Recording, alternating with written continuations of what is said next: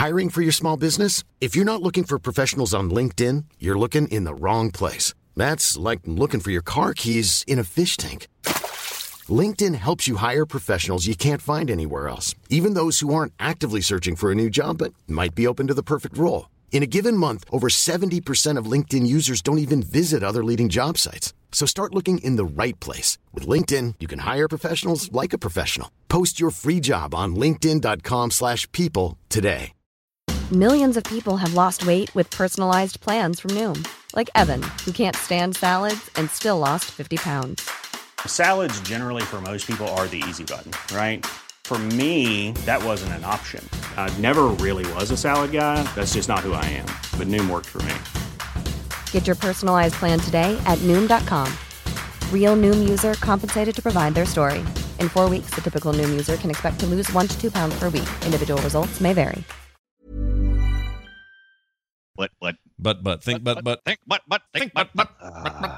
Good day, I'm Bob McKenzie. This is my brother Doug. How's it going, eh? Welcome to our movie, eh?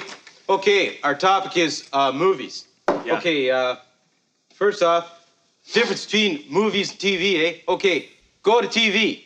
This is the difference between TV and movies, eh? So? Okay, go back to movies. Geez, now that hoser's growling. Yeah. Take off, will you? We're doing our movie. Don't wreck our show, you hoser.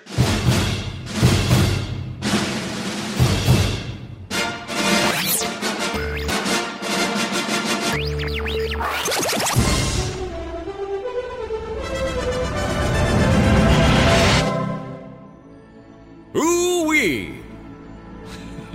This is Film Sack.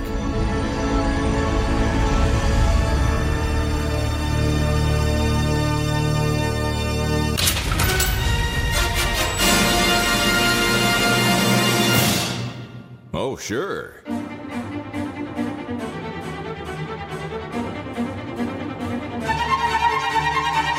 Hello, everybody. Welcome back to Film Sack. This is Film Sack, episode 347, mining the very depths of film entertainment for all mankind. My name be Scott Johnson, and there be Brian. Dog beer is the worst beer done away. Yar. Oh, hi, you hosers. Geez, I just woke up. I don't know about an intro. Just take off, you knobs. All right, you're still here. Well, then let me tell you how to get free film sacks. First, you bribe Scott at the front desk with a couple of jellies. Yeah. He has a whole drawer full. I'm not sure even if he eats them, but he sure has a whole drawer full of jellies. Weird. Yeah. But that will get you in to see Randy. Now, Randy likes to hand out jobs, especially if you threaten to sue him. Currently, he has half of Canada as at his employ. Handing out jobs like free beers at Oktoberfest. Once you have a job, head down to our top secret lair where we keep Ibbot in his haunted DVD disc changer. Just grab a DVD. Any of them do, like Strange Brew. You don't have to worry about Ibbot, though. He's usually in the toilet behind the fake wall taking care of Ibbot business. I think he gets in the Scotch jelly drawer a good bit. Yeah. Where am I during all this? Right here, writing intros and drinking Dad's beer. So sit back and get some corn, eh? It's going to be a doozy. Drinking Mel Blanc's beer is what you're saying. Yes. Yeah. That's right. Also with us, Randy. Hey, it's the dad from Wonder Years, Jordan. Aloha, Scott. Brian. Hi. Poutine Timbits, Hockey Molson, Maple Candy, Coffee Crisp, Curling Beavers, Looney Tooney, Milk and Bag and Ketchup Chips, Harvey's, Cora's, Boston Pizza, New York Fries, and Swiss Chalet, RCMP Giant Nickel, Biffy's 2-4s, sorry, eh? Beauty. Wow, that's pretty good. Jeez. Nice. That was good. You should be a rapper, man. A rapper man. Not a rapper, but a rapper man. A rapper man. Yeah, working every Christmas at the mall. Exactly. Finally with us, Brian. Hey, you, 650 Ibbot. Oh, good day. I'm Brian McKenzie, and these are my brothers, Randy, Scott, and Brian, eh? Okay, how's it going? Yeah, okay, so today we're going to tell you how to make your own hit movie, eh? And you better do it quick because you don't want any of those hosers horking your ideas, eh? Okay, all right, so first thing you want to do is have an established recurring bit on a late-night comedy variety show. Next thing is that you need to have a good amount of funding and a couple of actors who are on their way up. And then finally, to have your hit movie, once you've got all that other stuff, you need to not be called any of the following: A Night at the Roxbury, It's Pat, Stewart Saves His Family, Blues Brothers 2000, Coneheads, Superstar, Ladies Man, or MacGruber. And you need to steal the list idea from Wayne's World, okay? Party on, hosers. Nice. You know what? Out of all those you listed, only Coneheads has held up for me. Coneheads is good.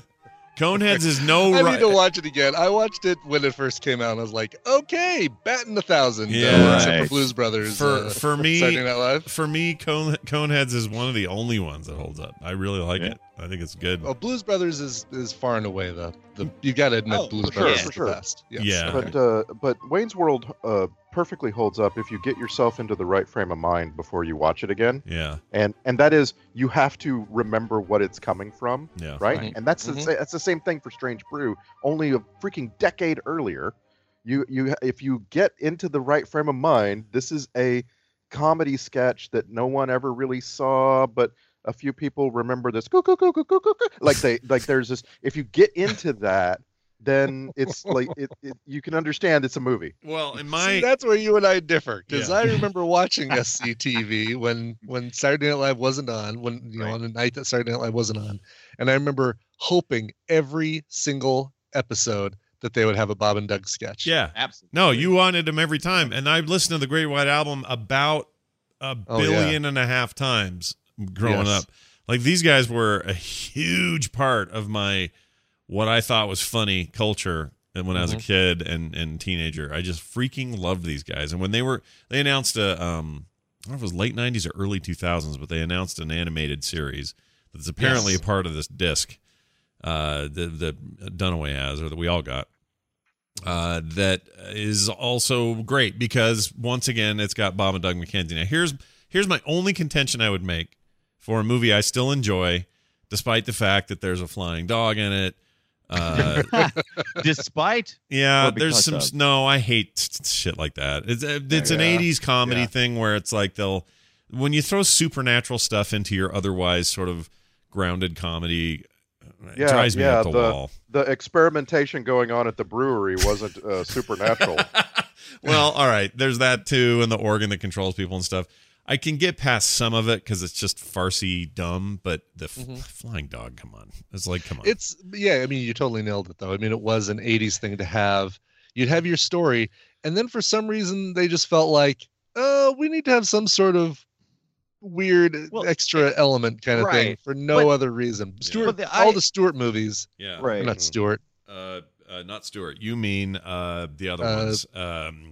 Vern. We watched one. He saves Christmas. Ernest movies. There you go. Now the difference there, in my opinion, is the reason why it doesn't bother me in this film is because that was a bookend to the story, the actual story. And when you're on the bookends, you're actually thinking that Bob and Doug are, orchestrating this low budget film, and having something having something ridiculous as a flying dog would be something that they would do, but not necessarily filmmakers. Well, so there's like two films going on here, right? That's why my contention has always been the better film would have been them making the entirety of that space mutant thing in 2250 or whatever it was.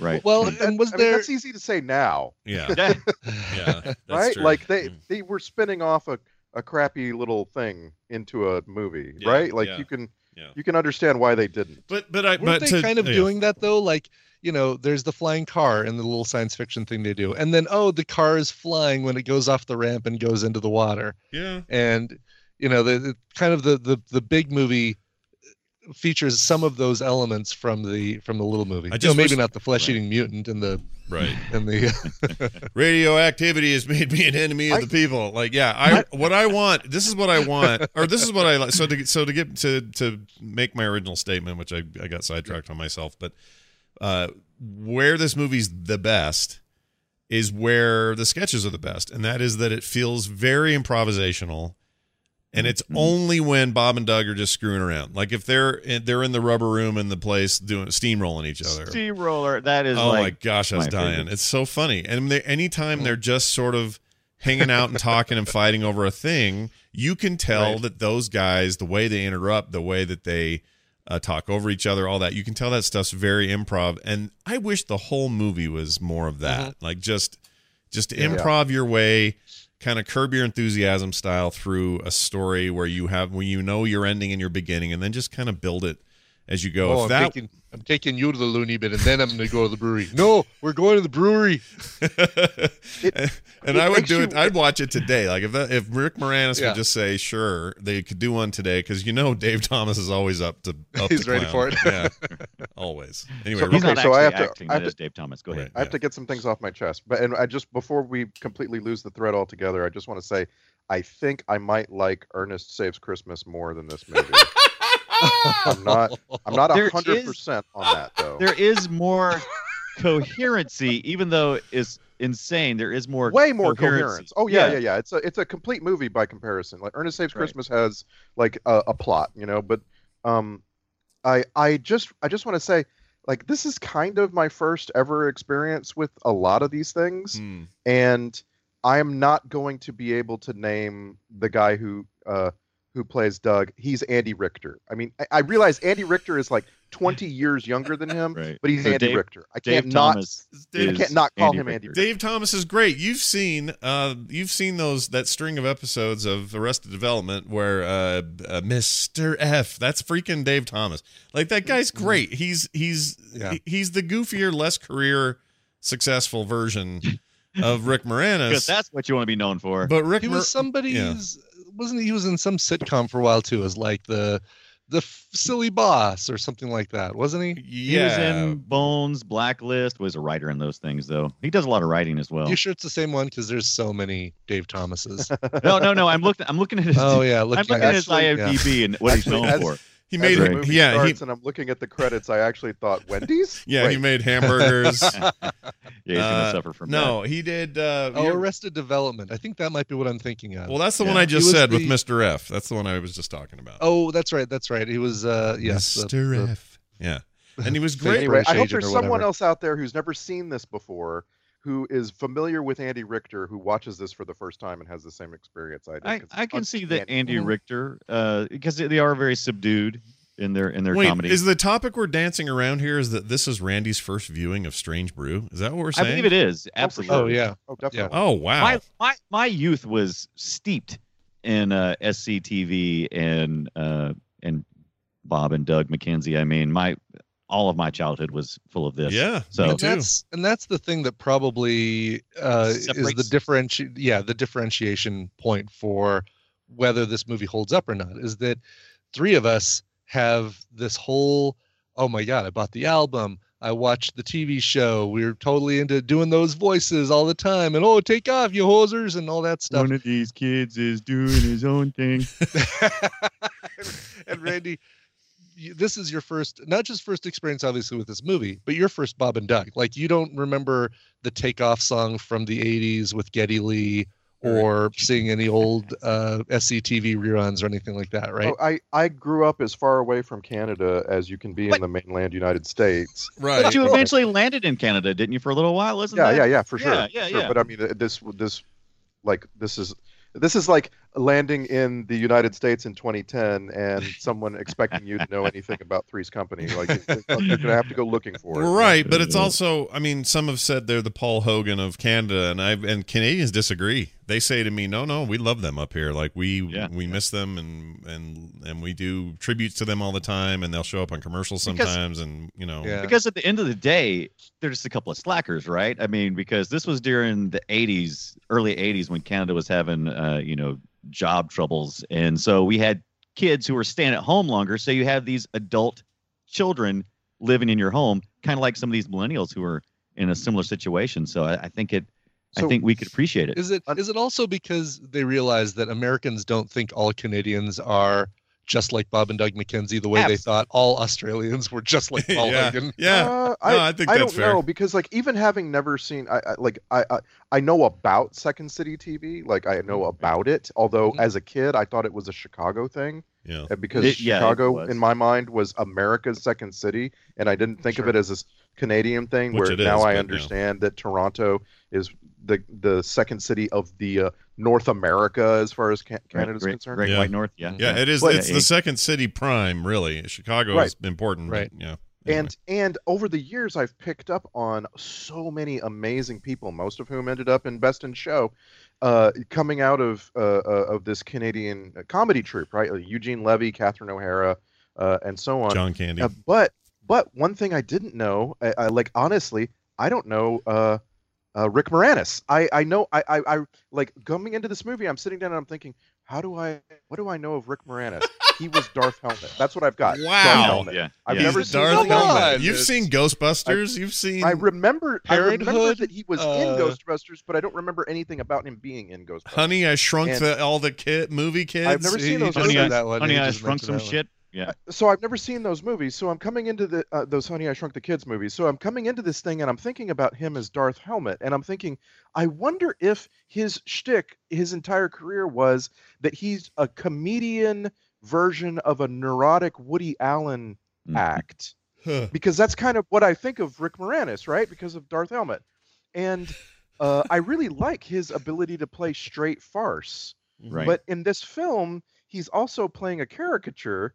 And I'm just like, wow, I can't believe how much impact this had on me having never seen it. Like how much of Canada I thought of growing up that came right out of this Rick Moranis character. Yeah. Right. It's very interesting to hear this from that perspective, because it was so, my life was painted with Bob and Doug McKenzie for years and years and years and years. Yeah, Never Rick Moranis, all over the place. Yeah, Rick Moranis just kept going. In fact, I've been so obsessed with him because he was like Daffy Duck bouncing through my head just all the time. But he was so in everything for so long, and then suddenly quit. His wife passed away. He wanted to raise his kids. He wanted to get out of Hollywood. Still did a few things in Canada, but really just wanted to simmer down. And I remember always being bummed out about that, because I just thought, oh, come on, man. We need more of you. You were great. And then nothing. I heard an interview the other day on an NPR show or a PRI show where he just kind of talks about what's going on now and recounts his history at SCTV and all that. And, like to me, it was like Rick Moranis was like this guy that, I don't know, he proved that the weird lumpy nerd could be rad. Yeah. And then he just kind of disappeared. So I had this almost obsession with him throughout pop culture. So to talk to somebody who is just being exposed to him and being reminded, oh yeah, that's the guy from Dark Helmet, is really weird to hear. Now, I think that's actually good for the show whenever this happens to us. It's only the second time we've seen him on Film Sack, but we have to agree. We have gone out of our way to not watch comedies a lot. Third right? time. Third time, though. Yeah, because it's Spaceballs, this, and Ghostbusters 2. Yeah, he was in Ghostbusters 2. Yes, he was the hero by the end of the movie. You remember, he came along and he was put on a proton pack, and he was in Ghostbusters. Yeah, he was in 1 and 2, and he was a highlight. Although 2 is just bad up and down, but yeah, he's great. He was Barney Rubble in that terrible. I forgot about that. Yeah, thing. Forgot about Which that. is, didn't they do kind of steering it back? Didn't they do for Brother Bear? I don't know if Will has ever seen Brother Bear, but Bob and Doug, I mean the voices of Rick Moranis and Dave Thomas do a couple of bears that are very much Bob and Doug McKenzie in that movie. Yeah, they're called. The only good part about that movie. It's true. They're very funny in it. It's true. I before we progress too far, I'd love to hear Brian Dunaway. Like, did SCTV make it to where you grew up? Oh, absolutely, yes. But I watched a lot of alternate channels. So I mean, we had satellite dish very early on in my childhood, and so I was always watching not the mainstream stuff necessarily. I was watching Elvira, SCTV, you just name it. If it was weird and odd, man, the number of hours I consumed TV when I was a kid is just, it's disgusting. It's disgusting. It's disgusting. It really is. It's just outrageous. It's just freaking gross. Yeah, here it is. Rick Moranis, Dave Thomas. They played Rut and Took on that show, and they were basically Bob and Doug McKenzie, and they played Canadian mooses or moose. Mises, whatever it is, plural. Mooses. So that was cool, because at the time I was like, oh yeah, dude, they're back. Yeah, woo! I'll take them in any form I can get them. And only reason why I haven't watched Brother Bear. True story. Yeah, no, same. I was so mad at that movie. If you watch that movie is it's one of those movies you watch and you're like, are you kidding me? Yeah, it's rough. This is so unfair. Yeah, Brother Bear's rough, but they as characters are great. So I mean, and And I Yeah. picked up along the way. I thought I heard Scott mention that they had an album, like or they had a record. Oh my gosh, The Great White Album. Yeah. Oh, man. This is like It's, you you know, saying, it's "Who are the Beatles?" I've what's- never heard of them. To me, It's a No, comedy it's album. not. No, it's no, not. no, Don't to go me, there. Don't not do that. no. Don't- Hold on, don't not to do that. That everyone, makes not it to everyone. special is that it's small. No, Don't let make me clarify. That's how it sounds to my ears. Like that, because to me it was so ubiquitous in my youth to hear that no one's heard of the Great White Album. Great White North. The Great White North is so weird to me. I just can't even fathom I it. had a lot of comedy records, and I mean records, and I love them very, very much. And I think about how that progressed, especially in the 80s and 90s. And the end of it, in my mind, was the Jerky Boys. Like this thing where you have these guys. Dunaway's response right there was just priceless. Ugh. Yeah, kind of with him there. Like you have these guys who basically killed that form Right. Yeah. later on. But along the way, there's this thing where you get two guys who are funny and you have them do something and you record it and you cobble it into a record. Like it's really awesome, and I'm kind of sad I missed it. Well, it's still there for you. You can get it. Yeah, you Okay. can. That's the great thing about CDs is they're still available. Yeah. I think you can probably even stream. Yeah, the whole thing's on Great White Apple North. Music and Spotify and there you everywhere go. else. Here's the other I'll tell thing. you- Yeah, I was gonna one quick thing I was gonna say about that, and that is that I can't remember. Dunaway, go ahead. I forgot what I was gonna say. I'll tell you the one of the albums that some of the albums that just were coming out fast and quick in a hurry was the Adam Sandler CDs yeah. for a while, and man, I used to just love those. Felt like so outside the norm at that Yeah. time. I would be interested to go back and listen to see if they You still know, hold and up. they do kind of follow a very similar formula to like even the Steve Martin ones, where Right. it's recorded stand-up comedy in front of an audience, as well as the occasional song that's thrown in there, right? Yeah. Like the Steve Skits and- Martin's, yep. right? I mean, he had King Tut on one of those comedy albums. The comedy's not Yeah. funny or whatever it was, Yeah. and just like Adam Sandler had his piece of shit car, and Great White North had Take Off.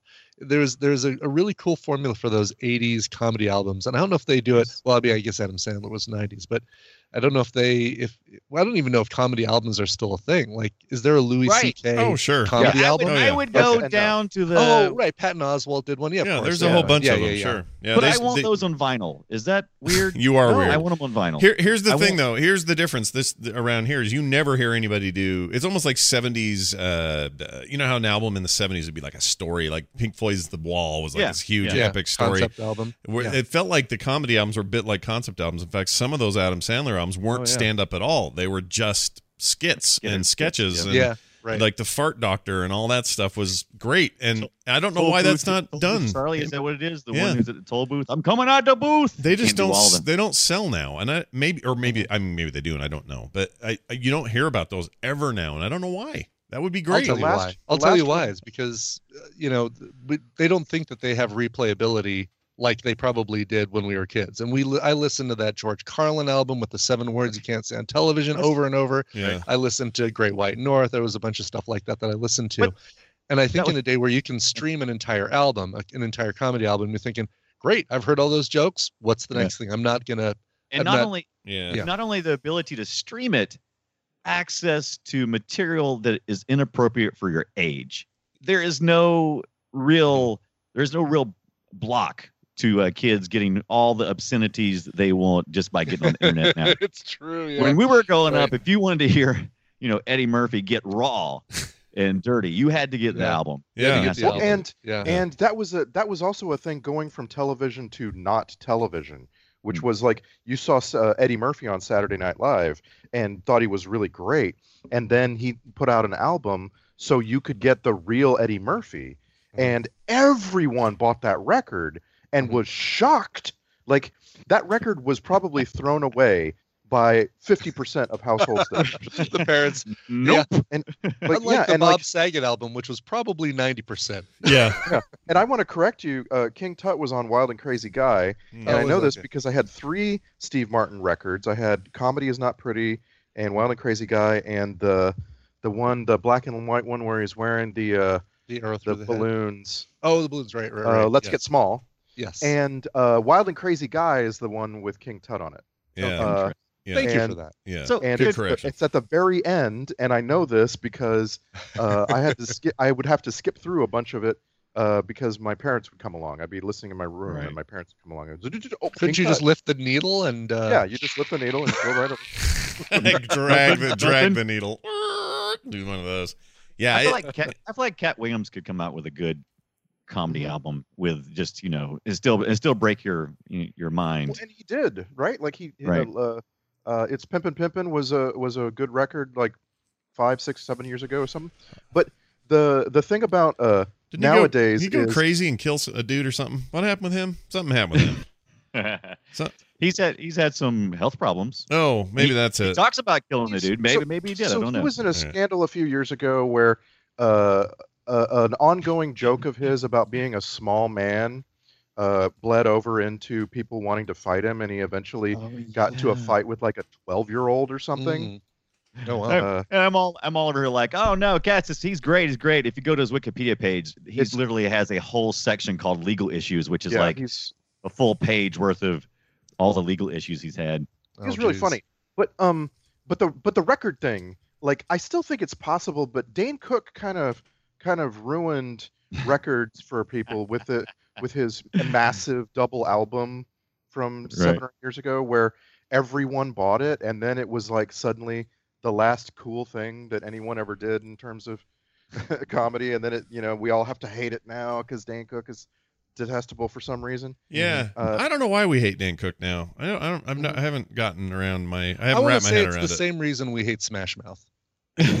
So I he's think it wow. comes from the same source. He's It's the that Smash Mouth of overexposed. comedy. It's bro tank, Yeah, bro, it's overexposure, and bro, you're right. It's He's all he's that. good in movies and stuff when he does Yeah. acting gigs. I like him in those. I don't know. It just feels not that it's not totally unwarranted, but I hadn't thought of him before as the Smash so Mouth I of wanna- comedy. That's crazy. Yeah, I want to know if music works the same way as comedy in this regard. So, Dane Cook was really amazing. His first album, "Harmful If Swallowed," was like one of those things that blew everybody's minds because they hadn't heard him before, and he's really energetic. And then he grows and grows until he gets this Retaliation album, which is the biggest selling comedy album of all time.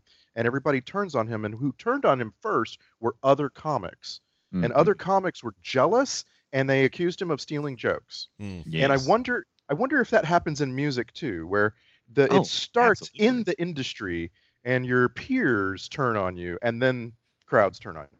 Yeah. It's so easy to look at someone who's having success and have something similar to what you have and question where they got their information from and where they got their content from. That's common across all forums, because you want to be successful. And when Mother Humpers like Dane Cook is over there taking it down, but does Kevin Hart? He's nearing it. He's nearing it. He's almost untouchable at this point. Everybody loves him, but is he going to get to a point where he's going to cross over? I think he's going to. I think he's getting close to that edge. I think he's like on the whole other side of this. You got you might be a redneck. What's his name? Can't think of his name. Yeah. Jeff Foxworthy. Jeff Foxworthy. Foxworthy, Foxworthy is a pretty funny guy. He's a decent stand-up comedian, but there is a line somewhere. I don't think it's an intentional or malicious thing, but there's a line he stepped over and became just a parody of himself, and now I think it's just nobody goes, oh yeah, Jeff Foxworthy, boy, that guy can really get me going. Like he's in the Smash Mouth territory now, and I feel bad for those guys. I don't think it's intentional. So, Certainly don't. what do you They're think? just trying No, to no. follow their success and do Have what. you- And it's Go ahead. I was just going to say it's not inevitable either. No, True. Some of the biggest comedians in some parts of the world, like Gabriel Iglesias in the Southwest, I can't imagine him ever losing his audience. He's he's got an audience. He's very self-deprecating. He's not selfish, like that kind of thing. I just can't. I don't know what he would have to do to lose his audience. I think it just hit me what it is. And that's not all the time, because I don't know how Dane Cook fits into this, but it's when they hit a certain or when their gimmick overtakes them. So Jeff Foxworthy's gimmick of I'm a redneck dude talking about country folk, and that particular How smart spin, are fifth graders? yeah, Let's go. yeah, that thing. He got to the same place that that guy that Brian doesn't like, Larry the Cable Guy got. Cable yeah, guy. yeah. He Well, got they worked together sure for a long time. Yeah, same Let's place. be clear. Ibbott doesn't like him, right? Right. You're talking about me. Okay. Yeah, no. And also we're talking me. like Gallagher's another example, Carrot Top's another example. Any of these guys where they really rely. Quick. What do you know about Gallagher? Gallagher all I know about smashes melons. Yeah, watermelons. That's it. That's all I know. Yeah, it's because I'm saying his gimmick is larger than his other capabilities. And Yeah, Gallagher had some great stand up, and that's all gotten forgotten. Yeah, but what's it's Carrot also Top's? What's Carrot Top's gimmick? Looking scary as a mother. No, props. Oh my God, props. Yeah, right. Big chest full of props. Yeah, but I like roids. where Dunaway Props was and going. roids. I like where Dunaway was going with the whole roided up carrot face weird thing. Yeah, Looks like he could cut a guy. yeah, sure, why not? One thing about Canada, trying to steer us here. One thing about Canada is people are generally nicer than most parts of the world. And it goes to their media too. There's a lot of apologia and a lot of friendliness that you don't find elsewhere. And so when I found that when I was naming those people earlier, Catherine O'Hara, Eugene Levy, that these guys, you can't imagine them ever becoming the villains of their industry, right? Mhm. Right. They're Oh just- yeah. Rick Moranis throughout this film, he comes across as so nice. Like even though he and Dave Dave Thomas. Thomas are playing morons who don't always do nice things. Like they're really, really caught up in the idea of suing for damages. Yeah, Like Right. they're not Just for they're some not- free beer, because they got no money. Yeah. right. But like they're Not even really. Not even suing as much as just if I give you the bottle that's got a mouse in it, will you give me a case of beer? Kind of thing. Like Right. Yeah, it's like That they're- It's that whole mentality. Go Sure. ahead. like even when you pull apart what they're doing and go, oh wow, that's not nice, and the bad guy is really not nice, and I'm looking forward to talking about him. You still give Canadians a pass. Like Canada is just they are nice, and this movie bleeds that niceness everywhere. Yeah, I mean, as far as I'm concerned, part of the reason Bob and Doug are great in the first place is they're self-effacing and there's a sweetness kind of to them. Brothers. Yeah, I've even said this about Trailer Park Boys, another Canadian comedy thing that I've followed for a long time now and had fallen in love with. And some people watch it and go, "Man, that is the most crass, sweary, freaking nasty show." And my answer to them is, "Yeah, but there's something there that's like heartwarming. It's hard to put your finger on it because it's really just a big parody of people living in trailer parks. Language is just language. I mean, yeah, right? But it's something. There's something to that. There's a power to that, and I think Bob and Doug McKenzie always embodied that really well. If anything, Bob and Doug McKenzie was bad for Dave Thomas's career because I think, and especially after this viewing, he used to be my least favorite of the McKenzie brothers. But I really like him. Like he's really good. A clear second place. Yeah, but in my mind, he may be better than I thought, and maybe just wasn't appreciating it when I was younger, and now I appreciate him more. And I think he's the one that got typecast because he's just so good as Doug McKenzie. Like he's just so perfect. I can't say who wrote a majority of the ideas and jokes and where things were steered to, but he definitely feels like the older brother in every aspect of kind of making those decisions. Yeah, Could be totally wrong. I mean, I went down a huge rabbit hole. Well, this is what I was going to tell you before, and I forgot. Right after the movie ended for me, I watched it last night, and it ended about 10 o'clock last night. And I thought, well, time to sew everything up and go upstairs and whatever.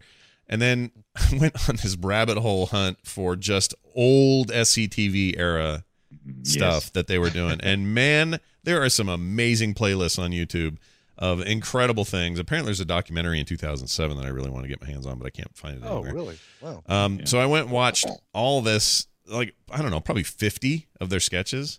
Yeah. They're all amazing. They're all hilarious. There's one about how to cook bacon right if you use beer instead of butter, and the difference between long underwear and normal underwear. And it's the funniest. It's really good. Like improv-y and funny. It's so good. And it's clearly the most popular of the sketches that ever came out of SCTV, and it was originally intended just to be this kind of throwaway filler thing. Yeah. It was never intended to be this like recurring deal. It was just going to be the station manager, Guy Caballero, said, we need more Canadian content. So, all right, let's just find two guys off the street and give them a show. And this was going to be like their one-off skit, and it turned into the probably the biggest thing that ever came from SCTV. I can't Grimley being the other one. Yeah, I was going to say I can't think of anything bigger except Grimley. But Grimley's so, SNL owns that. One note. Yeah. Well, he took it from. I mean, Martin Short did it on SCTV first, and then when he went to SNL, he took it with him. Well, that's my point. Is like they he got there, and now the association is purely SNL. Like, I don't know any. There's very few people that think it came from anywhere else, and so because of that, once again, Canada gets ripped off a little bit. But you're right. Like, those are it. Those are your two things. And what else is there other than John Candy was probably your most beloved of the offshoots? Eugene Levy continues to be, everyone's glad he exists. Stifler's dad. Yeah, Stifler's dad. Stifler, not Stifler. Not the Stifler. Other kid. The pie porker. The Something. The pie maker. We're calling the pie maker. You may not know is that Canada has a Canadian content rule. They have a regulatory commission called the CRTC, and they dictate how much content on radio and television has to be Canadian. And it's one of the reasons why so much U.S. production has moved to Canada, because you can, if you just make your show in Canada, you can call it Canadian content, and which, I mean, it means the regulation's working. But it's weird because a lot of things we think of as American, they think of as Canadian. Yeah. I actually started getting influenced by Canadian programming when I went to college. So I moved out of the southern tip of Texas into the slightly less southern part of Texas, and suddenly, boom, Kids in the Hall. And the Red Green Show? Have you ever seen the Red Green Show? Yeah. In fact, I was hoping we'd bring up Kids in the Hall because that's a great companion piece to this. I think Kids in the Hall, I'm going to say something controversial here, does not hold up. I think at the time it was amazing. If you watch it, go watch some now and you'll be like, ooh. So you're telling me that I'm Doug, it doesn't still hold up? I am bothered right now because I think it holds up so much better than this thing. This explains a lot, right? This explains a lot why I didn't like Wet Hot American Summer and that kind of stuff, right? I always felt like there was, even at the time, I always felt like any given episode of Kids in the Hall had 2 or 3 really good sketches, and then a couple of things are like, okay, yeah, that's kind of funny, and then one that just, when is this one going to end? Kind of thing. Yeah, well, but that's true about anything. Give me any comedy. Sure. Saturday Night Live is, that at least with Saturday Night Live, that's like broken out into the first half hour, the middle hour, and the last half hour. Yeah, you can kind of guess which one's going to suck. Exactly. Yeah. I still can't believe that show's 90 minutes long. It's weird to me that they ever went that long. But yeah, like, watch Kids, just for reals though. Go find Kids in the Hall somewhere. There's a couple of skits that just resonate in my brain all the time. Like, if I have an argument with somebody and it's just not going anywhere, I'll just start banging. I'll just know what that, and I'll start banging the table and just going, it was Citizen Kane. It was Citizen Kane. Because there's this great skit with him trying to figure out what a movie is, and he finally stabs him in the hand with a fork, and it's just. Yeah. It's not fair to compare Kids in the Hall to Strange Brew for 2 reasons. One, it's newer.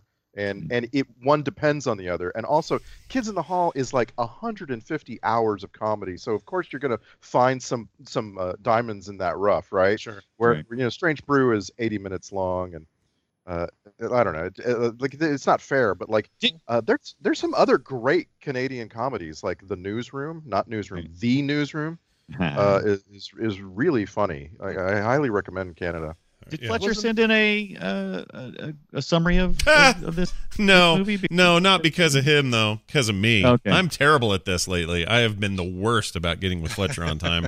So it is not his. I should make that clear on the show so people understand. This is not Fletcher like going, I don't want to do this anymore. This is Scott being bad at getting it to him in a timely manner. So I've got a new plan moving forward after today. That I can guarantee. That is a guarantee. Beauty.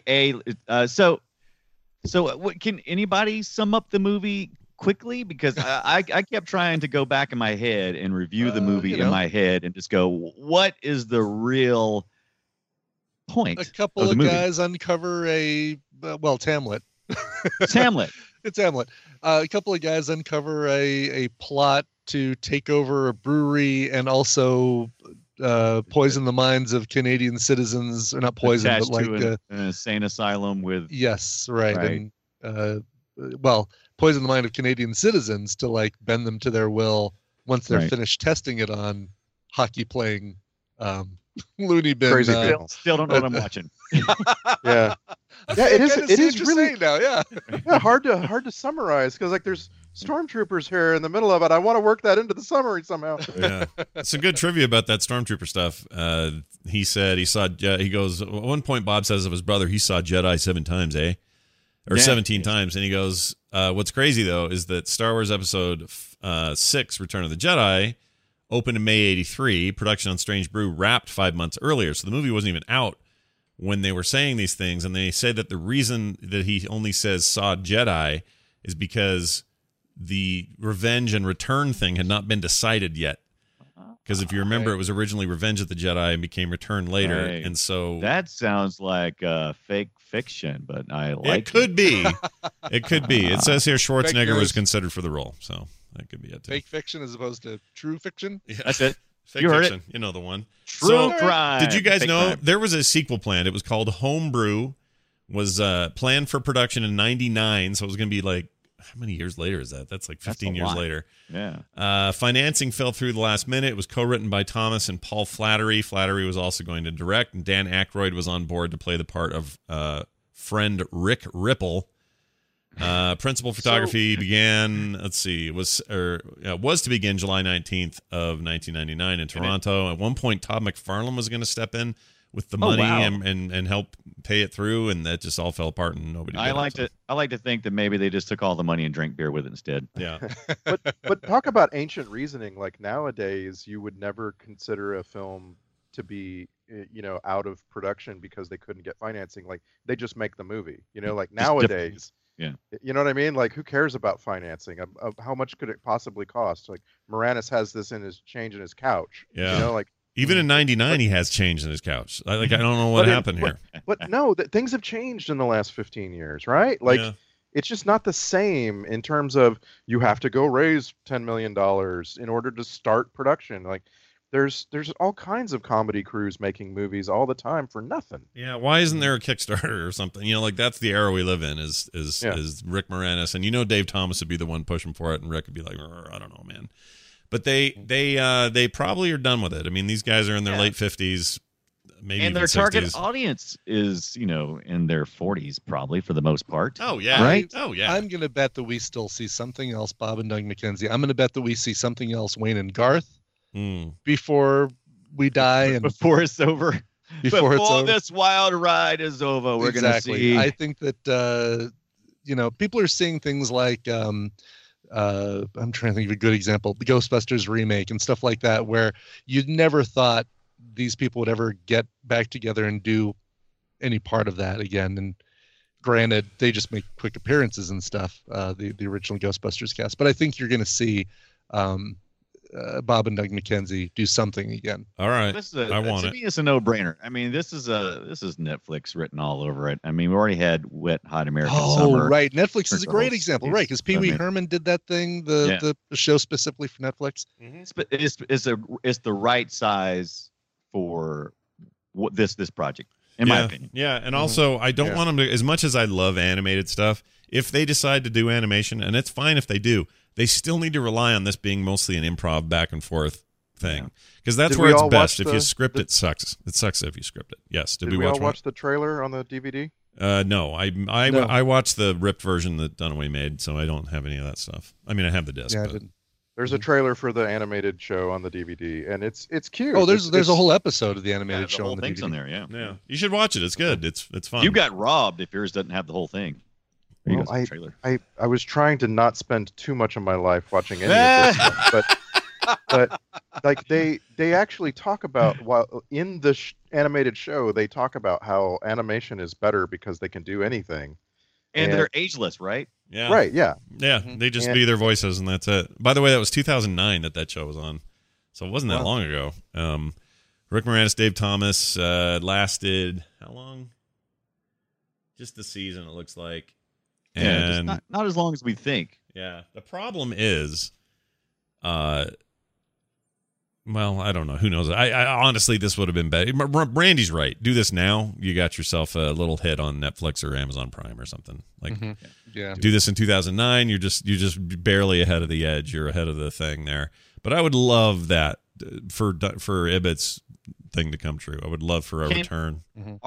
Are we? But I'm so down with this. I know we talk about the Canadians loving these guys, and I really compare it to our Wayne and Garth. We're not ashamed of Wayne and Garth. We accept that there are some people like that in this country. So when they go to other places, we don't go, we're ashamed of this. But are we at a point where we kind of like are we so PC that we're afraid to bring out any type of stereotype? This plays somebody's intelligence down. Well, plays part of what I like is can we do it? What's funny is Mike Myers is from Canada. This stuff always comes from Canada. Right. I swear. Mm-hmm. But he's supposed to be American. Though, No, right? I understand. Right, Yeah, Peoria, Illinois is where Wayne and Garth are from. Yeah, Scott Fletcher's hometown, by the way. That's right. Yeah, think of that. So I'm gonna say yes. Like I genuinely believe that Billy Eichner is doing what you're talking about right now. Mm-hmm. Danny McBride is doing what you're talking about right now. These are American Vice Principals? comics. Is he doing something? I don't know if Just that's still on. everything Danny McBride does. Like these are Alien American Covenant. comics. Right. Well, the only safe stereotype left is the Southern white trailer Angry park person. That's pretty much the only one that's safe. I mean, everybody's okay. It's like, we okay with making fun of these guys? Yeah, South trailer park people. Yeah, we good? We good? All right, let's do it. No, you're right. I don't know. Can we make fun of like New Yorkers and right? They can. And you're Yeah. drawing a distinction between people making fun of their own kind and people making fun of sort of their nation for everybody on behalf of everybody. Yeah. And I think you're right. That's over. I don't think you're going to have that sort of thing happen ever again because it's too broad. Yeah. But every comic is making fun of their own kind, whatever that is. Yeah, I think that's part of. Well, certainly today, that is comedy today. Like if you're Patton Oswalt, you're making fun of tubby nerds in a way. Tubby nerds. If you're, he wasn't so funny last night when I watched The Circle. Oh, wait, The Circle. What's Circle. the Tom Hanks? Yeah, Hermione. I heard that sucked. Is that as bad as everyone said? Because I heard some people say it sucked too, and I watched it, and it I don't think it sucks. Now it is a very depressing movie that you're kind of like, it's almost like watching a horror movie and going, God, these people are stupid. Why are they doing these stupid things? Don't be doing that stupid thing. But in another way, it's like I can kind of totally see people doing that stupid thing. So I don't necessarily think it sucks. Does Tom Hanks say, "I know what love is, Hermione"? Does he ever say that? No, not even once. Okay. Does it suck? Yeah, it kind of sucks. But it's kind of like watching Logan's Run. I mean, that movie sucks, but not necessarily because the movie sucks. It just. It's like watching Soylent Green going, Soylent Green sucks. Well, yeah, but it's not really. No, for me, it's like that's my Waterworld thing. It sucks, Right. but it's great. It's great, and it sucks, but it's great. Have you guys read The Circle? No. No. Oh, it's a movie. I didn't know it was a book. I had no idea. It's a book. Yeah, it's a really good book, and it's kind of like an episode of Black Mirror drawn out into a novel length. Mm-hmm. Yep. And so it basically takes the idea of Facebook and stretches it to as far as you can possibly go. Yeah. In society. Yeah. And I recommend it. I can't imagine the movie gets into any of it. Like the movie probably scratches 5% of the surface of that book. Yeah. It felt like it was very surface. Yeah, They plus- felt like there was a lot more they could have done. Plus, Hermione talks like she's from like California. It's really weird. I actually have the book right here. It's 500 pages long. Yeah, That's too many pages. That's a lot of pages. That's also my upper limit on puzzle pieces, by the way. Right? Yeah. I don't like going 1,000. Not into it. Really? Yeah. Oh yeah. The hate, best dude. jigsaw puzzles are the biggest ones. I hate jigsaw puzzles. Period. So the smaller the pieces, the better. The bigger the pieces, and the least of the pieces, the better. I find it fascinating because I have a print of yours where it's called Items of Note. Yeah. And I think it would make such a great jigsaw puzzle. Oh, items of interest. Yeah. You know what you'd like? Items of interest. You know what you'd like even more is my new brain dump one because it's like I saw that Oh, one. that would be cool. That would make a great puzzle. Oh, yeah. I completely agree. And it's for people who would like puzzles. I'm just not that guy. I freaking hate them. I find them boring and useless, and there's 1,000 things all I can do when I'm doing a puzzle is think about the other things I could be doing. I'm gonna put a hard stop on our puzzle talk and talk about the movie for a minute. The Circle? Okay, so tell us about The Circle. No. We're not even going to talk about The Circle. We're going to jump all the way back to Strange Brew. All right. Sure. And I've got to ask the question, What are those donuts in that drawer? How many donuts does that lady have in the drawer? How easily is she bribed? And does she eat them later? And question, would any of you eat a donut that someone produces from their pocket? No. Yeah. Okay. So Right. No. this is There's a lot of very, questions here. Yeah. Right. This is a very American coming into Canada for the first time kind of question. I had all these questions when I moved to Canada because Oh, for please tell me starters, Canadians keep donuts in their pockets. of course they do. Absolutely they do. And the answer to a lot of the food differences between US and Canada is that it's always cold there, outside and inside, and in your car, and everywhere you go, it's cold. And so they have all of these habits and practices that have to do with nothing ever spoils because it's frozen wherever you leave it. It's fine. Yeah. They donuts are a fantastic food in Canada because Canadians are all about hot drinks, and donuts go with hot drinks really well. Sure. And so there's like hot drinks all day long, like 5 times a day. You're getting coffee or tea or whatever. It's because they're trying not to die. My problem is, I don't know about you guys, but every time I turn my pocket out, I have all kinds of Lint, dirt, Yeah. lint. What is this? What is? tiny I piece of gravel. haven't eaten a piece of gravel. I haven't eaten nerds in 10 years. Why do I have a? Oh yeah, nerds will stay in your pockets forever, dude. You'll get a little tiny round rumply nerd in the back corner of a pocket like 10 years after you ate your nerds. Yeah. But the lint in your pocket isn't going to hurt you. If it hops on my chocolate covered donut, I'm not going to be happy. Yeah, that's true. I wouldn't keep a Lick it donut in a off. drawer. It's Lick gross. it off. Well, Listen, there's and only besides, I mean, when she puts it in a drawer, it's going to get a paper clip stuck to the bottom of it anyway. yeah. Here's What's she waiting for? We know she's going to eat it. Look Here at are the her. two gross things in the movie. The grossest thing in the movie, without any question, is the freaking beer dog dish reuse. Right. Oh, of can the I guess beer. the second thing, by the way? For me, it's the donut in the drawer. Well, what's yours? Oh, really? Yeah. Oh, I would have thought, so things that gross Scott out, I would have thought it was I just drank all that beer in this vat, that some of it was Yes. my pee. Yes. I forgot. Now you're right. In retrospect, you're didn't think totally about right. that. I forgot that he warmed up the place. She goes, "Why is it warmer all of a sudden?" I forgot about that after he drank it, because let me tell you another thing I hated about this movie: him drinking the entire thing and being a giant fat thing with the most stretchy, reusable pajamas I've ever seen in my life. I hate jokes like that. I hate them. I did enjoy the fact that they had the pajamas, because they had the constant struggle of the youth during that time was, are you into sci-fi or are you into cowboys? Yeah.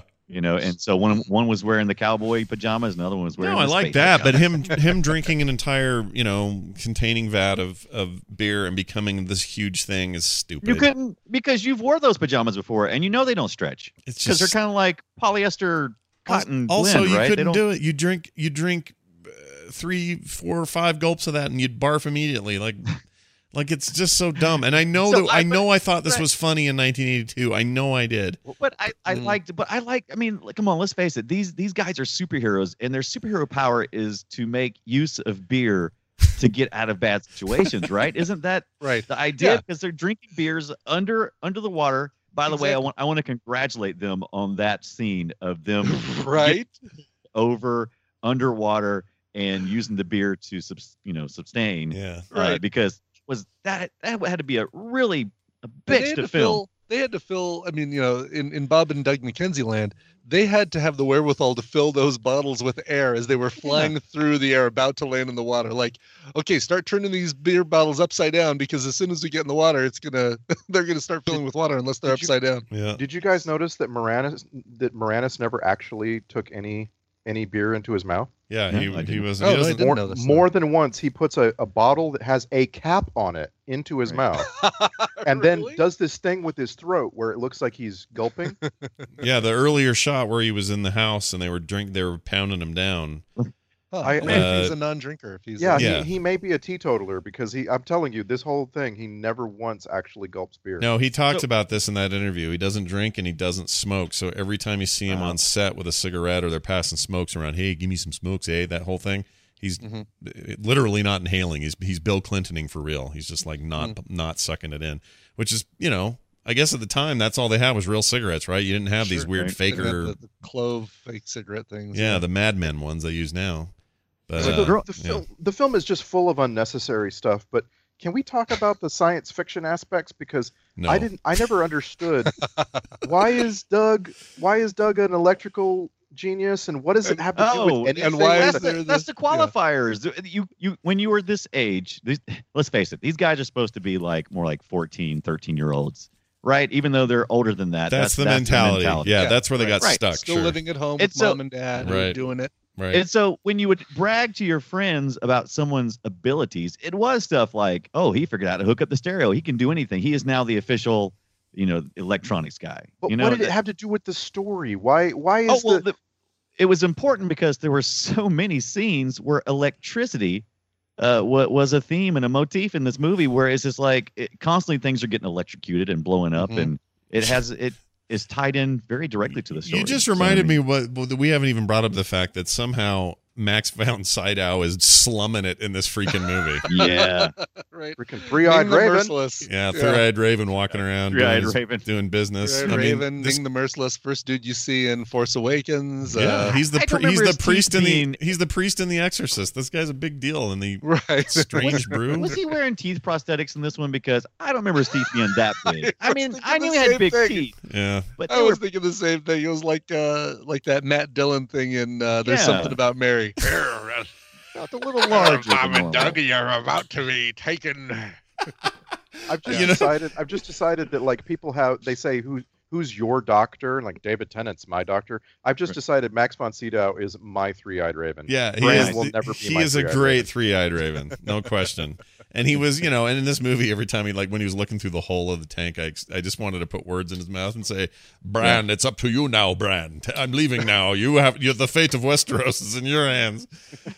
No, he's great. I like the fact that his character also they use some of these tropes from other movies where you give your bad guy superhuman strength. He can literally crush somebody's head. Yep. But why? Why can't he? I mean, what does it make? Well, I like to think it's because the dad from Wonder Years' head is a little softer than most. Who is also, by the way, I should mention, that guy was also, we've seen him on Film Sack. He was Wimpy in the Popeye movie. He'll gladly pay you Tuesday. He was the dad in Wonder Years. He wasn't the dad in Wonder Years. Yeah, he was, wasn't he? I thought he was.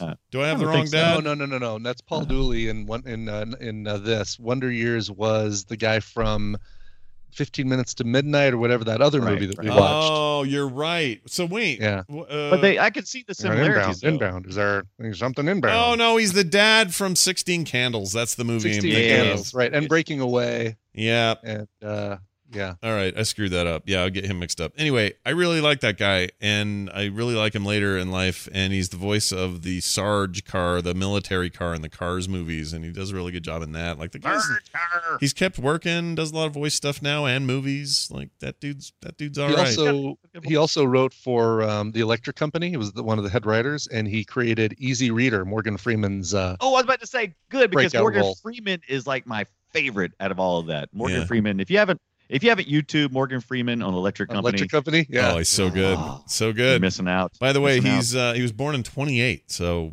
wow. Still kicking it, still rocking it. He just looks like the nicest old man right now. I want to go hang out with Paul Dooley. Yeah, just sit down. He's that drunk uncle, man. He just looks like it. Half lit right now. Tell us about the time Max von Sydow slapped you 3 times. And here's the funny thing. His real name is Paul Brown, but he changed his name to Paul Dooley. Paul Dooley.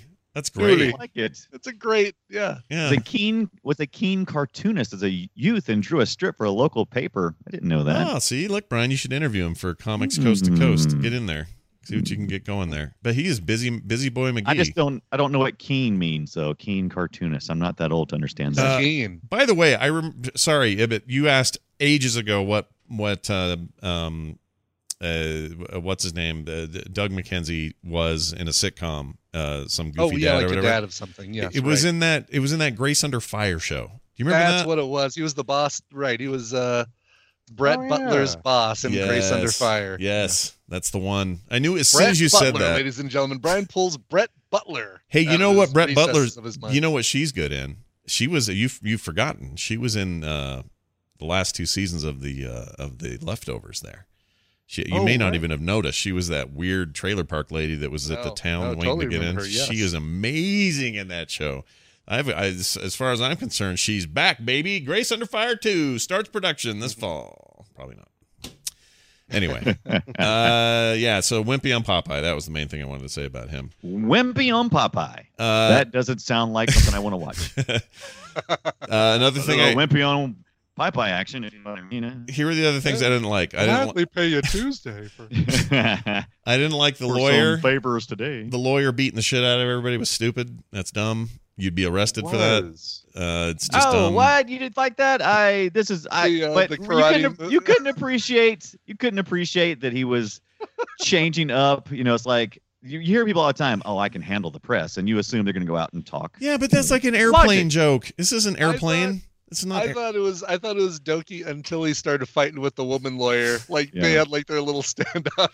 I just want to agree with Scott. This is definitely not airplane. Yeah, it's like an airplane joke. Is so much better and funnier than this. If you're going to go airplane, you have to go full airplane. You can't do 1-2 jokes that are airplane like, or else your movie is disjointed and broken. Another time they did it. At some point, they did it again with the bullets in there at the stand. He's got bullets up his nose to staunch the bleeding, which is really stupid to start with. And then when he sneezes, the bullets have enough power to like fire and ricochet around the room. That's so dumb. Have you considered that this is exactly like Airplane, and they just didn't get to it? Like they just couldn't. They weren't funny enough to be consistently like Airplane. Well, that's my whole point. I don't think they went full Airplane. They didn't go full Airplane. They should have. Here's what they should have done: either go full Bob and Doug improv conversational, or go full Airplane. And if you're going to go right in the middle somewhere, you're going to hold up a little less well than you thought you were going to. I still love this movie, but it's only because it's part of my childhood. If I was Randy, I would probably not like this if I were you. Right. Well, it definitely, I mean, from the very beginning of the movie, they say that this is going to be different. This is going to be a challenge for them. This is not something they do, and it's not in their wheelhouse, because you can't exactly bring a TV skit show to the big screen, you know, as is. You've got to make some changes, and they made some changes, and they made some failures in some places, and they had some successes. Yeah. And so the real question is, who has done it right? So I think Key and Peele's recent movie actually was for sure, but they've got 30 good. years. They've got 30 years of improvements in everything to work with. Yeah. Right. Plus, they're genuinely brilliant. Those guys, they're so good. I didn't see that Keanu cat thing. Oh, no, it was good. Yeah. Keanu is really good. Yeah. Keanu is probably my favorite comedy of last year. Seriously. Oh, wow. Wow. I can't think of a comedy I liked last year. Then that would fit right. It would be Then super watch easy. Keanu. I know, right? It would go right in there. Keanu is very R-rated. Like, it is not a family film by any stretch, but Yeah. it is so fun from beginning to end. Oh, that's fine. I like my rated R's. Yeah. Only streaming currently on the Cinemax app. Yeah. So when you get through watching some Skinamax, Yeah. flip on over to that. Right. Yeah. Maybe you want to Let watch your arm rest up and watch. Maybe you some want to watch Keanu. it first before you know. You know what? Outcast is on there now. Actually, they're starting to make some decent original programming, which is good. They're getting around to it. But yeah, if you haven't seen Robert Kirkman's Outcast, I recommend it. It's good. It's good stuff. If you're sick of zombies, you want to watch something about demonic possession instead. There you go. Based on his comic book with the same name. All right. What else did I not like? I don't like Paint the Dog Like a Skunk. That's dumb. Why'd you do that? What's that for? What's the point of that? Was it just because it became a great plot device to clear out the Oktoberfest tent? Right. I guess I couldn't decide if this movie just hates animals, you know, or if it was trying to tell us that that's a Canadian thing, the mistreatment of the animals. I don't think that at all. What I think it is very surface level stuff.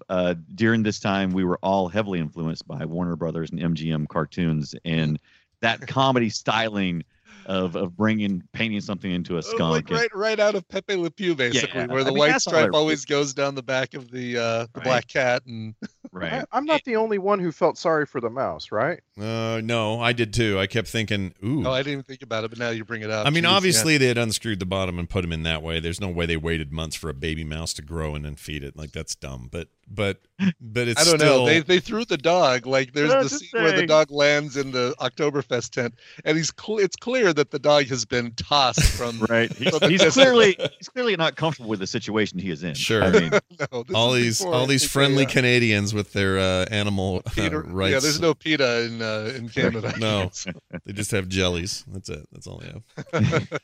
Yeah. We're talking about the supernatural parts of this. We haven't talked about the glowing red orb that bounces around and becomes the her visage father. of the late father. I like that. No, I you was didn't. trying to remember. Was this before or after Tron? It was. And It was so- probably after, but it's still stupid. Tron. It's dumb. Yeah. There's no game. First of all, there's no game called whatever Border Patrol. Yeah. I wanted I to gotta get love that into it's that got more. a Canadian flag and a U.S. flag battling against each other. I mean, Yeah. come on, that's It's a fun. funny idea, but games don't. I'm sorry, video games do not work like this. They don't reveal hidden footage of the guy getting electrocuted at a fence and then how it actually happened. Like, come on, like that I stuff. liked Even it. then, I knew that was all hokum. Like, it You just know, doesn't work that there was way. a time that people said that if you got a certain score in Tempest, it wouldn't give you 40 free credits, but it proved them wrong. That's They true. proved them wrong. That's true. right. That's true. Also, wall outlets don't turn bright pink when they're hot. That also didn't bother me. I don't. Those things don't bother me for some reason. If you'd have seen it fresh today, I think you'd have felt different. I will admit to still, I have a lot of love for this movie, and I would watch it again. But I am totally this is why positive it's because I was a kid when I saw it the first time. This is what I'm saying about Wayne's World. Like, if you never saw the sketch, and you have no history with those characters, why would you think Wayne's World is anything? Like, it's crappy. But if you had been watching Saturday Night Live, and especially if you already had like other feelings about Mike Myers and Dana Carvey, right? It's freaking hysterical, and it totally holds up. But you have to have that. If you don't have that foundation, it's nothing to you. For me, and so the good example I always use is, so Ibbott and I do this morning show called The Morning Stream. Now, if you've heard that show, and if you hear the words, I can see why you like it, you're going to laugh because you'll know what the reference is. If you've never seen the show or heard the show, and one of us looks at you and says, I can see why you like it, you're going to go, what the hell is wrong with you? So to me, it's like that. Like it's funny when you're part of the thing, Like, and it's not only inside jokes. Like with the Morning Stream, the phrase "love the show" though is funny if you've never seen the show, heard the show. Like it's funny because it's a stupid thing to say after complaining. Yeah, right. It would apply to anything. It's a little more contextual, right. sure. And so like Strange Brew and Wayne's World, they have some of that. There are some things that are just funny. But then them saying "schwing" and moving their loins have no towards idea. you, you're like, what? Yeah. Where did that come from? Thrusting their crutches skyward. Sure, but it's only funny because the sketch did it in a consistent way that made you go, oh yeah, right. He does that thing. With I think swing. I think I could catch what swing meant without any prior. Well, not what it meant, but information. But it wouldn't make you laugh. You would think it's weird and bad. You don't know me, Randy. I might laugh at anything. Listen, what we know about Dunaway is anybody who thrusts their crotch upward is funny to him. He likes that. No, that's absolutely not true. That his trigger comedy. meme that goes around with the dude that's banging the pole on the other pole. Yeah. With his hips. I'm not down with that. Yeah, I don't like that one either. Me. Yeah, that one makes me Every day of the feel bad when I see that one. I don't like it either. Right. What else? That's it. Hey, would you? No, that's not all. We should do There's lots clips. of No stuff to clips. talk about. Okay, what do you got? What do you want? What do you got? Oh, so yeah. I mean, can you have an enjoyable comedic moment in movies today where you use music to extenuate the comedy in a true comedy? Can you pull that off these days? Because they did that several times. Like, they got the little jaunty music in the Doug and Bob McKenzie movie here. But can you see where they could pull it off today and be funny? Was it funny then? If it's just music, that's one thing, just to sort of fill the moment or maintain whatever the mood of the moment is. But if you're saying, will the music be the part of the joke? Probably not. I don't think that flies anymore. Not like it used to. I'm trying to think of a good example. Like, is Benny Hill funnier because Yakety Sax is playing, or is it funnier because they're sped up, or is it a combination of those things? The answer is yes. Yeah, the answer is yes. So in this particular case, is it funnier in the scene where the stormtrooper players? Oh, by the way, the guy with the mustache, the porny looking guy that was one of the patients, main hockey player character guy. Yeah, he's a rogue leader or red leader or something in Star Wars. That guy's like an actual Star Wars guy. Anyway, he's part of the final attack on the deal. But anyway, so my point is when they played the thing, but they did it with orchestral music. Oh, that was so funny. Then it's kind of funny, sure. again, it's referential, so you kind of have to know that that's how they do their thing. But I think the answer done away is some of that does work today. Some of it probably doesn't. Yeah. Can I just say the movie never gets as funny as its first 30 seconds. Yeah. The first 30 seconds of the film with the live lion and so on. I was like, oh wow, this is gonna be good. Here's where it got funny. That I'm with you that's awesome and hilarious and great. All the way up through when people leave the theater is funny. Then when they come back and roll over each other, steamroll, whatever, that's really funny. That was pretty good. And then the final credits, really good. Them being themselves again. If you stayed around for the credits, you were wise to do so because that stuff's real good. So and that's an entire the entire credit sequence is a stinger. Like there's no gotta wait till all these boring credits go by and then you get a stinger. No, it's like the whole time. It's like, remember this guy, and they're moving their fingers up in what they think is the speed of the. Right. I was just about to say I didn't watch the credits, but I did. I didn't remember that I watched all the way through the credits. Yeah, the credits are great because it's entertaining. It felt like so much. Yeah, such a part of the movie. Yeah. I just wanted more of that, and I think I'm going to make a controversial statement to all of those who worship at the feet of this movie, and I know there's a lot of you out there because we've been heard from you the last few days. Here's the controversial statement. This movie is only good in your memories and mine because of those moments. I think the rest of it is pretty stupid, but anytime we get real Bob and Doug, that's what makes it, and it's so much better than the material around it that it actually elevates the film. So I think that's where I'm at with it. That's why I think it's a good movie, is because they get to steamroll each other, or they get to talk about whatever, or they're arguing at the beer place, or smacking each other head or dumping popcorn on each other or whatever. Like when those guys get to be those characters, that's when the movie shines. When they get to be annoying brothers is when this shines. Yeah. Yeah. Right. And then the parts that don't, you forgive it a little bit because you know that other stuff's there. I think that's what's going on. It's like, again, Waterworld. It's just a great concept and a terrible execution. And I give it so much leeway because of the guy who wants to see paper and freaking Denver. I can go down to see Denver with a little thing over my head. Like, there's so much to love and hate about that movie that, to me, the concept makes the movie better than the execution, and that's kind of what this is, in my opinion. This movie shines the best in their character voices. I'm ready for some clips. I don't know about. I just want to quickly have a general trope alert. Sure. There's so many tropes in this film. I don't want to call them all out. General trope alert, in charge of the 5th Division of the Army. Wait, where is it? There it is. The chick in the bucket in this film, I think, is the receptionist. There's a lot of options. You have a lot of options. I actually think chick in the bucket is. No, yeah, maybe. Seriously, you're thinking she's a part of this movie, and then about halfway through the movie, you just never see her again. Yeah. There was one while I was watching last night that hit me, and then I forgot to write it down, and now I don't remember what it was. But there was something where they just left it and forgot it. I just never did it again. Right. Personally, I think she's under her desk eating donuts. That's exactly where she is. That's what I think. Yeah. There was something else, though. The chick in the bucket is the mouse in the bottle. What happens to that thing after when they start getting their jobs and their job is to go look for mice in the bottle? Yeah. Is he just left there? Does somebody break him out? Yeah. It's a really good point. Maybe the chick in the bucket is Colonel Sanders because, the colonel is dead, but here we are enjoying his chicken. So... A bucket of chicken. Yeah, bucket of chicken. I'm still not sure. There's something else that went missing that made no sense that it went missing, and I can't think of it. Or I watched something else and I'm conflating the two, which is entirely possible. I've done that before. Lots of other tropes, though. This film is absolutely chock full of them. It's almost a study of comedy tropes at the time. Yeah, you just play this over and over. Let's do some. I got some clips, man. Listen to these clips. Oh boy. Are they a beaut? Are they a beaut? They're a beauty. Beauty is what they are. Beauty. Here's let's see. This is this made me laugh. So here you go. Stick a pin in his bum, eh? I like that they want to put a pin in the lion's bum to make him roar. Oh.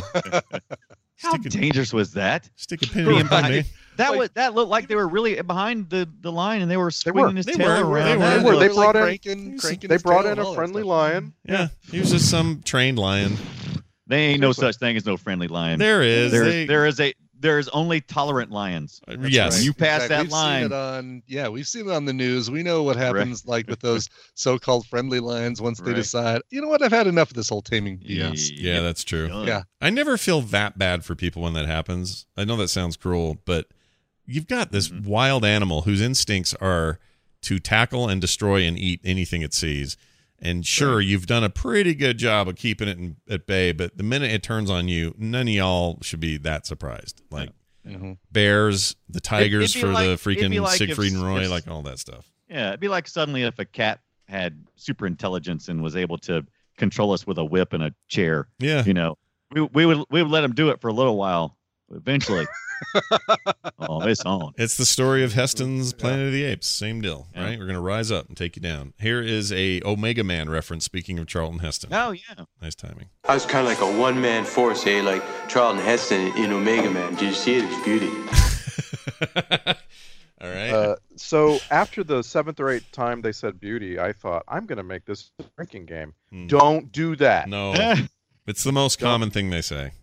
Yeah, it is not. Like, there are a few Canadians still left who speak in this weird Canadian pidgin and say beauty at the end of every compliment. Yeah. But don't do that with this movie. Yeah. Because it will kill you. Alcohol poisoning. Yeah, you don't want it. Here's the radiation line I like so much. Radiation has made me an enemy of civilization. I love that one. I love it. See, I want that whole movie. Whatever that was, I want that. Yeah. Burp whiplash. I'm getting whiplash from my burps, eh? All right. That was one thing. Here's Looney Tunes' dad, which, by the way, this bears mentioning. Mel Blanc did the voice of the dad. In the original Flintstones cartoon, Mel Blanc was the voice of Barney. And in the live-action Flintstones movie, Rick Moranis played the voice, or played Barney. So there's your little crossover there. No, you're thinking it was not Fred. He definitely did Barney. No, it wasn't Fred. I was thinking he was the rock quarry manager. Yeah. Oh, he may have been that too. There's double duty on a lot of that stuff. Just like, Mr. Slate. There's like 5 people on Futurama and they do everybody. Here's the Looney Tunes dad in the couch. Save one of those beers for me, eh? You can tell this is also when Mel Blanc is getting old and his voice was really hammered. Yeah, do you know the ones I'm talking about? Like some of those late Bugs Bunny 70s cartoons, and you'd hear them and you go, "Oh, something wrong with Bugs. Doesn't sound right." And also, that voice reminded me both of him in all those cartoons and the guy who manages Punxsutawney Phil in Groundhog Day. Oh yeah, Brian Doyle Murray. Oh yeah, Brian Doyle Murray. Yeah, oh yeah. Like I heard that voice and I was like, which is it? It took me a moment. Very similar. That's very interesting. He's great in so many things, but he's the voice of Captain Kernuckles in this great cartoon called Nick Carter. What's the name of that cartoon with Captain Kernuckles? Wow, they're right there. Nick Carter's in there? We're podcasting for like an hour and they're right there. She's over there. She's over there drawing, but it's the Misadventures of Flapjack. Oh, the Marvelous Misadventures of Flapjack, an amazing cartoon that's no longer in production, but it was on Cartoon Network. It's really, really good. Anyway, this is so cool that you have living reference materials. Oh yeah, there's us all right there. Hold on a second. Let me check the millennials. Yeah, let me check in on this new generation of slackers. Here's dad voice again. Dad, Bob broke your beer. No, I didn't. Doug broke it. It was you. Clean up the mess, boys. I want you hosters to get me a fresh case of beer first thing in the morning. All right, there's that. I've never been to a beer shop like that. Maybe you guys have, but that's not how our beer shops look. It's like, did you guys remember a store called LaBelle's? No. I think for a while it was service merchandise. But you'd walk through the whole store and you'd write down, almost like IKEA, you'd write down the thing you want on a piece of paper, and then you'd go to the end of the store, you'd pay, you give them your list of things you're buying, and then they'd come out on those little metal rollers like really? I worked at service merchandise. I love that. I used to sit up. I used to be at the top sometimes and slide and stuff down, merchandise down. The thing is fun. Yeah, I love that Miss idea. those places. That's super cool. But you never you didn't know that Canada had liquor stores like this? No. No. No, I had no idea. So you just go and you tell them what you want, you can't browse the aisles and say, Right. "Oh, that whiskey looks really see good." or touch the booze. That's right. What I love about this is Randy had never heard of Strange Brew, Great White Album, or Bob and Doug McKenzie, but you knew all about these weird beer dispensaries. I think that's awesome. I grew up again. It's all about where you grow up. Yeah. I grew up in a place where every county was, had their blue laws, and some were dry, and so on. Yeah. And some of them, and a lot of Canada was this way. We're still holding on to this puritanical concept of, like that you sell liquor, but you have to make sure people can't see it. That might make them buy more than they need. Damn you, Kellogg! Is this what that was? Is these kinds of places an attempt to say, well, here's what I want, and then you only show it to me once I've bought it? That's the idea. Yeah. Well, that's interesting. I didn't know know that was mostly it's just like a warehouse though, right? Because they got so much, they're selling so much beer. It's just like we ain't got time. Where it's like the beer Nazi. It's just like, come on, But beer for you. It costs more. A liquor store like you're used to nowadays, you only have to have one employee at the front door ringing people up. Right. This place costs more because you have people in the back grabbing things and throwing them through a door. I could see that. Something about don't get electrocuted. Her tires are insulators. Don't get out of the car, you'll ground and get electrocuted. He hooked up our stereo, eh? I like that qualifier. I like that a lot. She's driving a convertible. Why doesn't she just go out through the? Oh, I don't. I shouldn't ask questions. I like don't that. know. Logic. Yeah. Put your logic back in your pants. Also, there's nothing about a gate that closed too early and smushed your car that would make it electrified. That was just the dumbest idea. Wasn't that the implication? I was trying to figure that out because was it still wired from when they killed the father? Is that even how they killed him? They choked him in one place. And maybe killed him the second time. There's all kinds of stuff going around with that. You might be right. I had not thought of that. It's probably part of the dad thing. There were two things apparently when this movie was made, there were two things that were still very mysterious, especially to young Canadians. One was electricity, and the other was the idea of suing people for damages. Very new, very weird thing, very funny because no one had ever done it before. Yeah.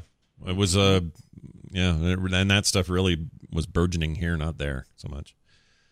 Here's not what? I don't know what this is. Nobody is buying anybody out, Henry. Oh, I just like the way he said that. That's No, nobody. Here's him getting woken up on a couch. Guys. Shut up, Ma! Wow. I freaking love it. All right. Take it out. What? I'll take it out of my pay. Sorry about your sweater. You can take it out of my pay if you want. Oh. That's because he ate the bad tuna salad, right? Wasn't that the thing? That is, or the egg salad? Yeah, he puked on her, and I love him. Melancholy Rick Moranis is my favorite Rick Moranis. It's the best Rick Moranis. Yeah, he's like so Gozer, gatekeeper. Right. Yep, he's really good. Here's another thing. I can't go through with that again. There'll be police. There'll be questions. I'll crack. I know I will. Shut up! Shut up! Shut up! If I slap a guy, I want to say "shut up" between slaps. No, during the slap. Yeah, during, not between, during. Doug doing Vader. I'm your father, Luke. Give in to the dark side of the Force, you knob. You knob. We don't call people knobs enough. We should. Right. It's more of a British thing, but it's nice to hear it in Canada, I guess. On the other hand, I don't think we should ever call someone a hoser. I'm not sure what it means, but the Irish singer hoser should not be a bad word. There's an Hoser Irish is singer. Hosier. Hosier. Yeah, right. That's a little bit different, but yeah, hoser by definition is just what, like a ne'er do well, a uncultivated person, kind of like a redneck, but in Canada. Mm-hmm. Yeah, right. Yeah, the idea. That sounds right. I don't know, but I remember as a kid thinking it was great, and I called all my friend hosers as a result. Because you're kids. That's what you do. Yeah. Here's the worst tech moment in the film. So here you go. Now, I think he just pressed one of these buttons here. No, when you fire up an arcade machine, you wait for the ROM to do its stupid little pre-test, and then it just loads. There's no you don't push the fire button to do anything. Right. This will show the top 10 screen. Ugh. I think you just hate it. Even hearing it again, just hate it. I was okay with it. I say this word all the time, but not in this context. Somebody horked our clothes. I say horked like Horked? if somebody horked up a bean or horked up their lunch or whatever is what I say. For them, it's stolen. Like hork. Oh, go hork that last piece of pizza from that guy over there. Yeah, which I guess comes from hook, right? Like you would like hook someone off the ice. I think if you read more into it, it just sounds funny. You know what I have to do? I have to. Somebody is pounding. Oh, my kids are not in here now. Someone's pounding on the door. I'm upstairs. Let me go see who this is. Go see if it's Bob and Doug. I don't give a shit. All right, we're back. Sorry, everybody. Here's the sleeping computer guy. He's not dead. Look, his stomach's moving. Maybe he's just sleeping, eh? Maybe he's gonna puke. He had too many beers. I wanted more of that. Just talking. Yeah, and so much of it, because it's not like they're going to write every A and Get Out and Hoser and everything into the script. It's going to be like, roughly, all right, you guys need to discover, the body right here, and you guys need to knock the woman out of the electrified fence. Say whatever you need to say. Yeah, but plus it's just this like kid thing to say his stomach's moving. Like, I like it. That's when the movie's at its best, is when something sort of serious is happening, even if it's a little convoluted. Those guys are just, oh man, look at that. I think he's dead, eh? He's not dead. Look, his stomach's moving. Like, that's funny, because and I would say that when I was 14. Ooh, you can see his stomach moving. That means they're alive. Like life is a much more basic. That guy he's referring to, Ted, is another chick in the bucket. That's the chick in the bucket. That's the guy. Mm-hmm. You never find out what happens from that moment onward for Ted. That's what Ted I was is thinking dead. of. That's all they said. No, Ted's dead, baby. Ted's dead. His stomach was moving. What happened to the and he came back later, don't forget, at the place. Really? Yeah, when they were, because they weren't in, remember they were still in their Darth Vader outfits when they went down there, and they were back in the they get put in the rubber room, and he showed up at the door. I have a clip of him later. I'll play it. Right. And they were like, "Whoa, it's that guy again!" And then you never see him again. So he still is sort of a chick in the bucket, but he makes a final appearance. This is a weird thing to say. What the stink are they doing in there? What the stink are they doing in there? I love that. I was like, I've never heard that term, but now it's mine. Yeah. You sound like Tom Hardy as Bane right there. What the stink are they doing in there? Your punishment will be more severe. Here's a good line in the same car. Would you like me to tilt your chair back? Shut up. That's good stuff. All right, here's what happens to you in prison. Those big cons are gonna love you, eh? What do you mean? You're a cute little guy. They're gonna be loving you from dawn until dusk. Turn! Where are you gonna be? I'll be in the cafeteria selling smokes. See, again, high point for me was that conversation. Right, because it's really not got anything to do with the so-called plot, and they're getting to just ad-lib all they want. Right, yeah. Right. And then just, there's that Moranis again. Where are you going to be? Where are you going to be? Where are you going to be? So, I don't know what the word is. It's perfect, though. Yeah. Selling what? I'll be in the cafeteria selling smokes. Oh, I guess I cut that out, too. All right, here, you guys, here. These guys like a smoke? That was my favorite criminal that was in that room with them. You guys, what did he say? These guys like a smoke? Use guys. Would you guys like a smoke? Use guys like a smoke. Oh, he was the big kingpin looking dude. Yeah, very kingpin. And then they replied, "We want our lungs to be pink when they fry us." Yeah, that's a good idea. Okay. Here. It doesn't make any sense, does it?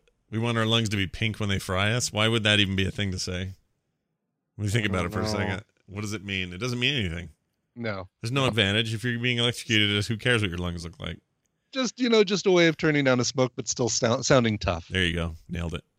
That scene ends with a bunch of people suddenly realizing that they've been verbally had, and one guy going, "Get him!" and a crowd rushing. Mm-hmm. They must have thought that was a really funny little motif. Oh yeah, because they start at the beginning of the movie with the crowd outside going, "Get him!" and they all rush at him.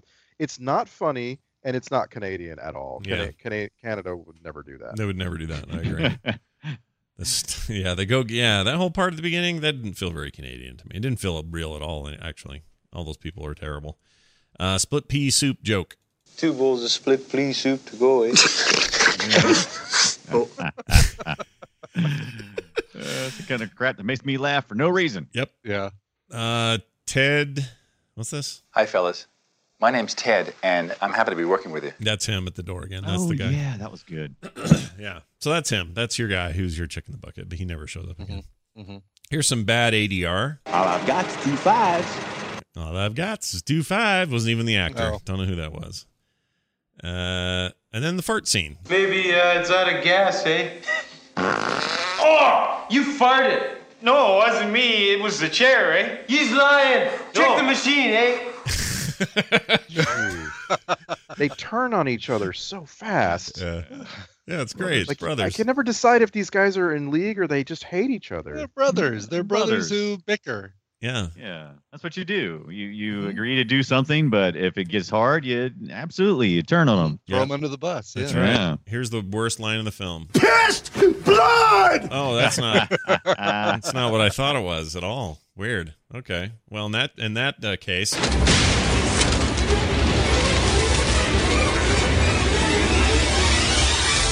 it's the Film Sack checklist. Flying dog, check. Cartoon dad and mom doing it, check. And finally, world's largest fat suit, check.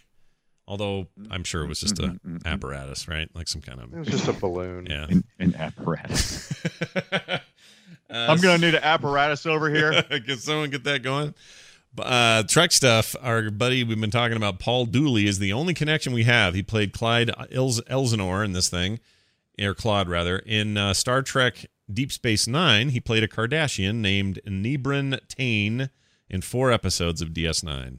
Paul Dooley, which might be where I'm thinking of seeing him a lot. Is that? Was soundtrack great? I give it a W for weird. I don't think it was pretty disjointed. I'm not really sure I heard one much. There was a few moments, but works in parts. Yeah. But but I'd completely forgotten there was actually a song at the beginning called "Strange Brew" and I think give I've us already another blocked it out. trope alert. Oh yeah, that's a good one. I wish we ought to have our own. Yeah. There ought to be its own category for that. When there's and that happened last week, didn't it? Last week? No. Yeah, it did. Pumping Iron, yes, it Oh, totally yeah. did. Yeah, Yep. that's right. Yeah. We're Well, pumping iron. Look at it. You gotta love this. I can't imagine not loving the title of the movie song. Yeah. Right. No, you have to. Yeah. Why can you not? Like It's Star Wars: The Last Jedi. He's the last Jedi, and he's coming for you. Wow. Love it. I want that to happen in real life. Here's a Twitter post. This is where in 140 characters or less you guys sum this film up. Let's start with Randy. Strange Brew, the movie equivalent of a last-minute essay written right outside the classroom at 7:59 a.m. by some hoser. A. You have to end it with A. Brian Dunaway. Strange Brew. This movie is a genius. It knows the Atlas. Oh, geez, my left nut.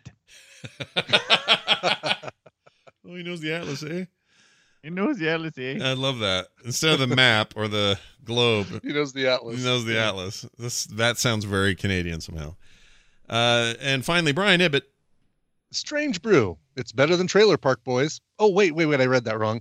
It's the beta of Trailer Park Boys. The beta of, thank you. It kind of is. I love Trailer Park Boys.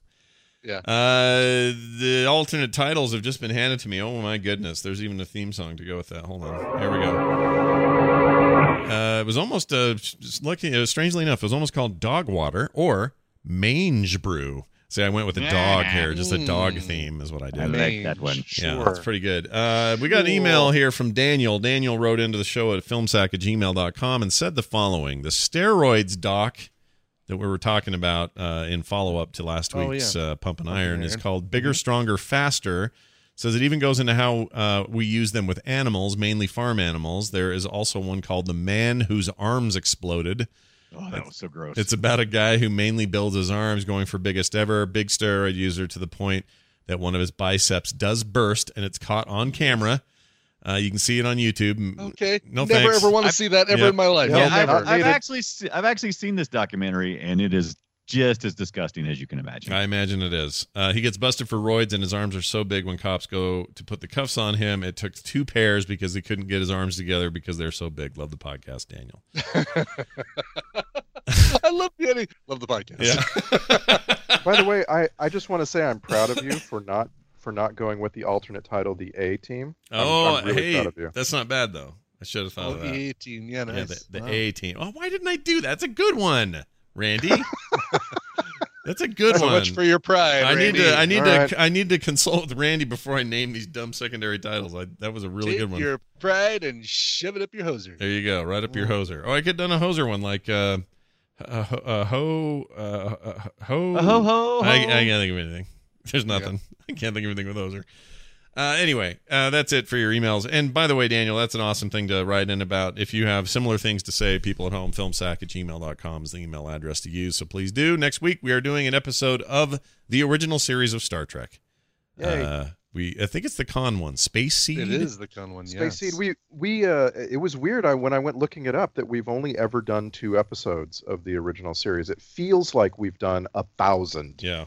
Mm-hmm. We need to do it. We definitely need to get one in. The reason we're doing this, a couple of us are going to be out of town traveling, and often when that happens, we'll throw one of these bonus sort of watch along episodes, so you can watch it along with us, have a little commentary, have a little fun. That's next week right here on Film Sack. Space Seed from Star Trek, the original series, streaming currently on Netflix. It's going to do it for us. Filmsack.com is our website. You can go there and find all the details you might need to know about us and contact us. You can also follow us on Twitter @FilmSack and leave us reviews wherever you find your podcasts. That's going to do it for us, for me, for Brian, and for Randy. We'll see you next time. Oh, that's right. Oh, that's right.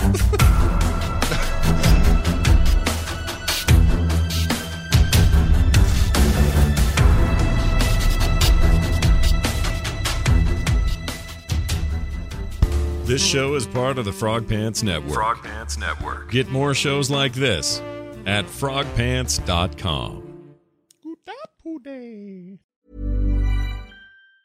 The secret to summer-ready skin is here. Osea's #1 best-selling Undaria Algae Body Oil, clinically proven to instantly improve skin elasticity and transform dry skin to silky, soft, and unbelievably glowing. Its signature scent of freshly squeezed grapefruit, cypress, and mango mandarin transports you to sun-kissed summer days. Get healthy, glowing skin for summer with clean, vegan skincare from Osea. Get 10% off your first order site-wide with code GLOW at OseaMalibu.com.